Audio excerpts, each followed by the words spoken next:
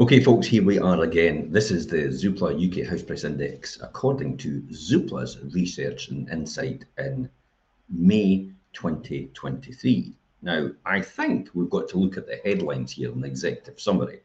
So here we are right here. Now, what we're saying is, according year on year, Zoopla House Price Index says their house prices are up just 3%. First-time buyer share of sales is actually at 34%. So that's actually quite encouraging that first-time buyers are actually at 34% of the sales in 2022. That's almost 1 in 3 of first-time buyers buying properties, which is fantastic for the lifeblood of the property market because it allows other people to upgrade.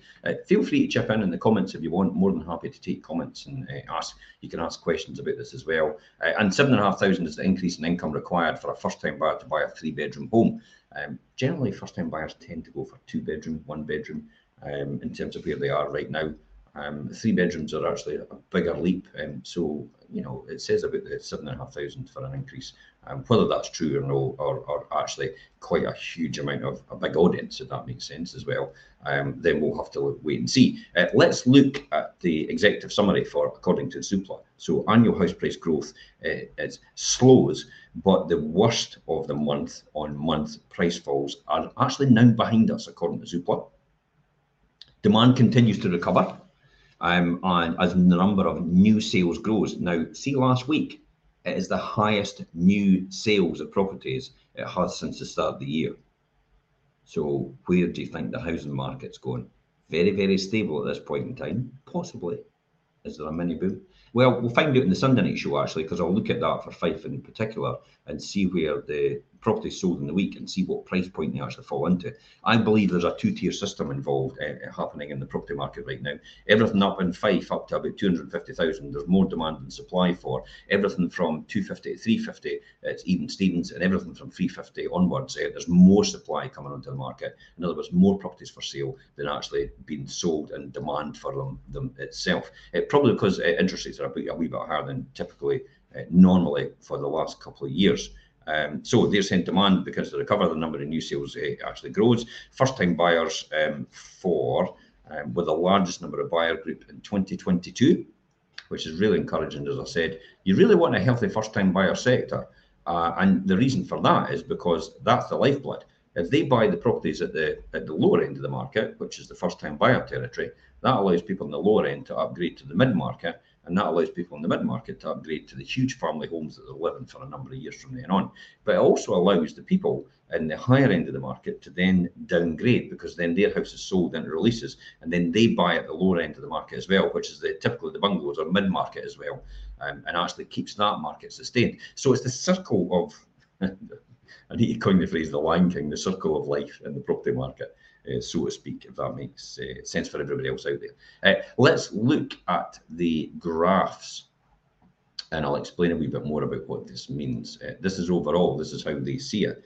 So income to buy a 3-bedroom first-time buyer home has increased by 7,350 since 2020, which varies by geography, in other words, region.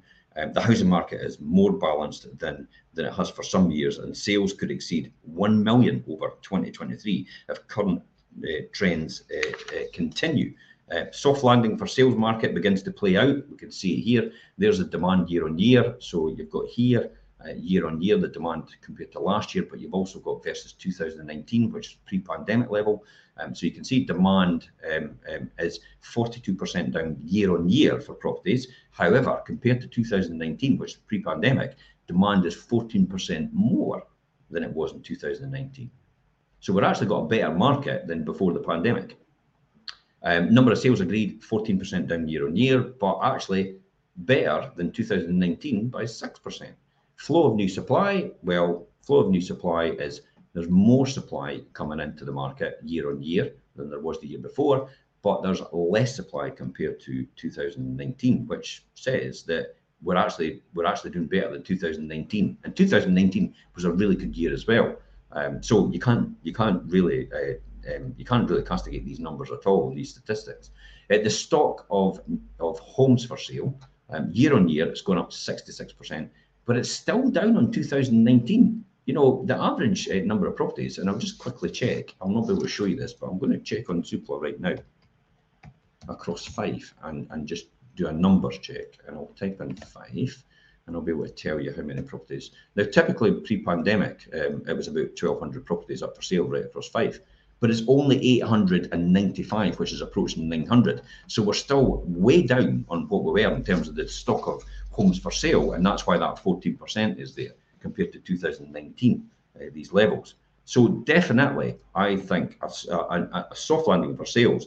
According to Zoopla, the leading indicators of housing market activity and pricing, how steady the sustained recovery in demand and continued growth in the number of new sales agreed. House price inflation actually continues to slow, but a major piece of recorrection remains, price recorrection remains a very low probability. That really means that they don't expect a price crash in the market. Demand for homes reached its highest level this year after the Easter break, according to Zoopla, and is 14% higher than 2019. That's what it said there. So you can see all these numbers and all these averages. The worst, they then go on to say the worst of the monthly house price falls is now behind us. So leveling off more than likely. Let's have a look at that then in the next graph. And I'll talk you through this. So here it is here. This is the momentum in annual house price inflation as it falls quickly. So 2022 versus 2023. So there's 2022, 2023 by region. So you can see the house price growth or inflation as it stands. There's Scotland, 2.5% in Scotland according to Zoopla. Year before it was 7.4%. So you can see that Wales was obviously the biggest the year before, and it's kind of now still the biggest year on year. Okay, so what is Zoopla saying to this? Annual house price growth has slowed to 3%, but prices continuing to register modest quarter-on-quarter price falls of up to minus 0.7%. That's nothing to worry about, to be honest, across all regions and countries in the UK, which is Scotland, England, Ireland, and Wales. And there's actually other signs a level of monthly price reductions are now reducing, and the main adjustment in pricing is behind us. Zoopla's UK index is likely to register a low negative annual growth by the summer and the end of the year at minus 1%. So now we were saying that basically house prices might correct themselves by going down between 5 and 10%, and I actually thought that as well. But Zoopla's now saying that that's going to be just minus 1%. So that's a big difference to compared to what the projections were at the beginning of the year. So they go on to say as well that current annual growth rates ranges actually from plus 4.8% in Wales to plus 0.5% in London, less than a third of the levels recorded at this time last year. At a localized level, we're recording, Zoopla's recording modest year-on-year price falls of up to minus 2.1% across 6 local authorities in inner London and Aberdeenshire. No surprise, Aberdeenshire still suffering because of the oil market consolidating and working from somebody else. Across the 6 local authorities, as I said, in London and Aberdeenshire, all other areas continue to register positive annual growth rates, but at a much slower rate than the year ago, as the modest repricing process continues to run its course. Okay, so what did they say about first-time buyers? Let's jump onto that, as we'll see here. So first-time buyers, here we go. Biggest buyer group in 2022. So first-time buyers, give yourself a pat on the back. You've kept the market quite resilient. The Zoopla actually going to say that the resilience of the home buyers in the face of the higher mortgage rates has been impressive, but not wholly unexpected as a result of the tougher affordability test for new borrowers since 2015. First-time buyers have also proven resilient, with an estimate of first-time buyers using a mortgage accounted for over 1 in 3 sales last year, 34%. This made them the largest group of home buyers, followed by existing owners using a mortgage, 31%, and cash buyers, 25% of that market, as you can see here. So you can see here, first-time buyers 34, you've got your existing homeowners 31, and 25% are the cash And investors still quite resilient, cash owners as well. That's people just, they're not wanting a mortgage anymore, they just want to buy for cash. That's quite resilient. A lot of people are actually downsizing now from bigger houses because mortgage rates are going up and thinking, I just want to live mortgage free. Buy to let with a mortgage is quite a worry, and it's at 10%. Now, why do I say that? Because the mass exodus, especially the Scottish market of landlords, can cause a huge problem for homelessness in the most vulnerable areas of society, because the government's not built enough social housing in order to sustain that exodus and of the rental stock in the market. They need to encourage, my personal view, they need to encourage buy-to-let landlords to stay. And because of the draconian legislation they're putting in place just now, they're almost trying to stop them from leaving, but they're not actually reinvesting as a result. And that's why that 10% is so low. Now, people out there could get your flags out in your bunting and think this is actually a fantastic reason investors, private landlords, investors are not going to be here. But there's no other housing to actually replace that stock with. So therefore, the people that can only rent, then therefore and cannot buy, therefore have nowhere to go, which could cause a furless homelessness problem and compound the already record homelessness rate we have in Scotland right now. But that's one thing the government need to take account of. So the key here as well is first-time buyer income. First-time buy increases £7,350 for a three-bedroom home. So that's why their income has to buy it has to increase. Zoopla tracks the type and price of homes that first-time buyers want to buy and can calculate the household income and deposit required for a purchase. The average asking price for a three-bedroom home for a first-time buyer, this is across the UK, remember, not just in Fife, because Fife's average price is 168,000, but the average price for a three-bedroom home across the UK is 230,000 and 210,000 for a two-bedroom property. The rapid growth in house prices over the last 3 years means that household income to buy a three-bedroom first-time buy home has increased by an average of £7,350 to a required household income of £55,900, and an increase in two-bedroom homes is lower, up to £4,900, and with an income required of £51,000 to buy that. The deposit to buy a three-bedroom first-time buyer has risen by 4,650 to 34,500, and while a two-bedroom home is 3,000 higher at 31,500 to buy a two-bedroom home. They go on to talk about affordability. This is probably where it's key here.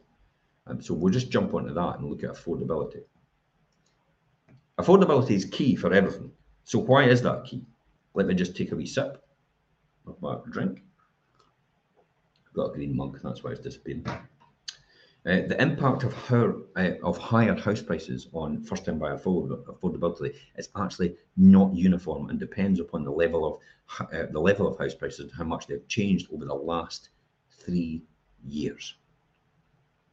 It's clear that first-time buyers have actually faced bigger price increases in the southern regions more than the northern regions. The chart that we're looking at right here compares the income to buy for a two-bedroom and a three-bedroom first-time buyer home in 2023 and 2020, revealing a wide disparity actually in affordability. You can see that there.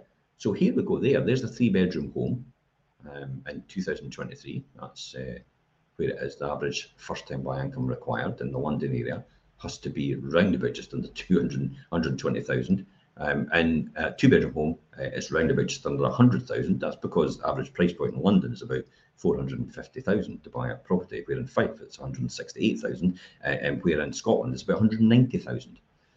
So it's a huge disparity, and you can see that there. The average income required to buy a first-time buy a three-bedroom home in Scotland is way below. It's round about the 35,000 mark, and a two-bedroom, again, it's just slightly lower as well. So it's what it tells us is very, very affordable to buy in Scotland. That's probably key in the message that's coming out here.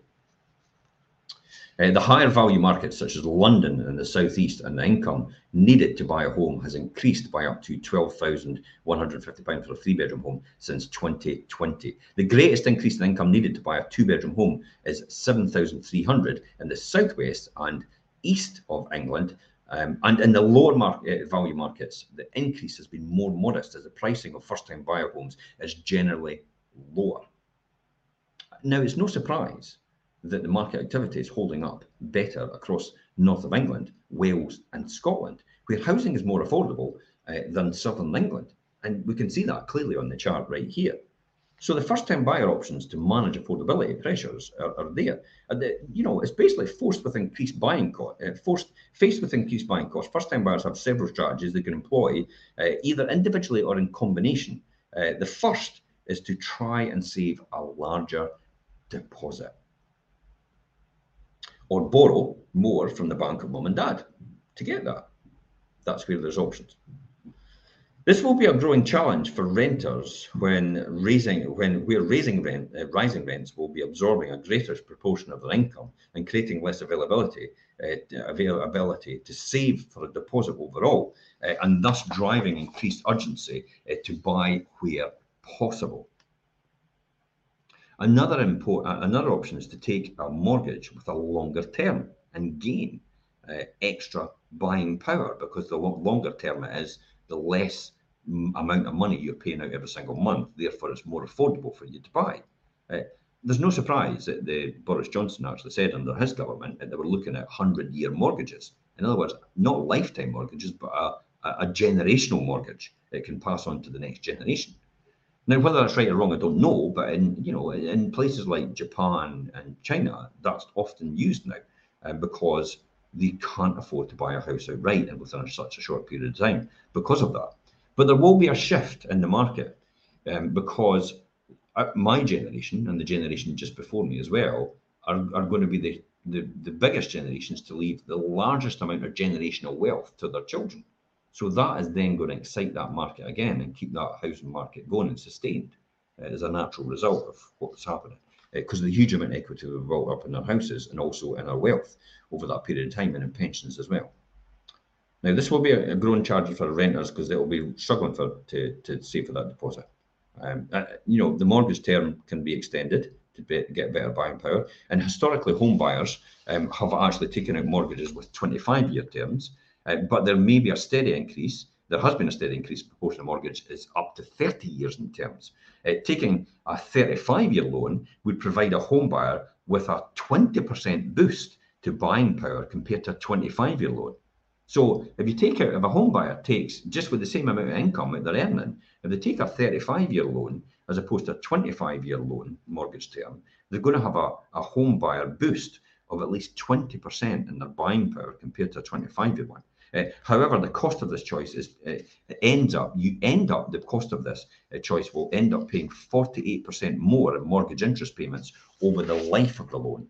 That's the thing you've got to watch out for. So that's why you need to speak to a qualified mortgage broker so they talk you through these options and tell you about them. Let's just kind of finish off with this one. This is actually some first-time buyers are focusing on smaller, cheaper homes. So let's look at the next graph, which affords the affordability, and talk about that. So this is affordability. So here we've got the share of buyer inquiries up to 50%, 3-bedroom, 2-bedroom flat, 2-bedroom house, 1-bedroom flat. And we've got them over the years, 2018, 2019, 20, 21, 22, and the first quarter of 2023. Now you can see that a 3-bedroom house in 2018, 2019 is almost comparable now in terms of the affordability than it was in the 2021 and 22. So let's talk about this. The other option is to focus on buying cheaper and lower cost homes. Lower mortgage rates in recent years have enabled first-time buyers to purchase larger, typically 3-bedroom homes. Higher mortgage rates and prices are pushing some first-time buyers to adjust their requirements, particularly in the area where the prices have increased the most since 2020. 3-bedroom homes are still the most in-demand property type, but buyer interest has fallen back to 40% in quarter 1 of 2023. Well, demand for 1 and 2-bedroom flats increases.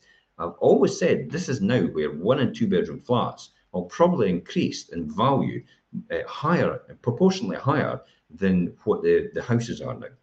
for that very reason, because first-time buyers are now focusing on them because they are actually more affordable for that reason. Outside London, the average asking price for a two-bedroom flat is 200,000, and that's 29% lower than a three-bedroom house of 280,000. The availability for more people to work from home will encourage some first-time buyers to also look further afield to get the size of home they want at the actual right price. This is why a lot of people are actually outside the area of Fife and actually looking at Fife and going, "Oh my goodness, Fife was really affordable for a property almost at half the price of what I'll have to pay somewhere else, and I can work remotely.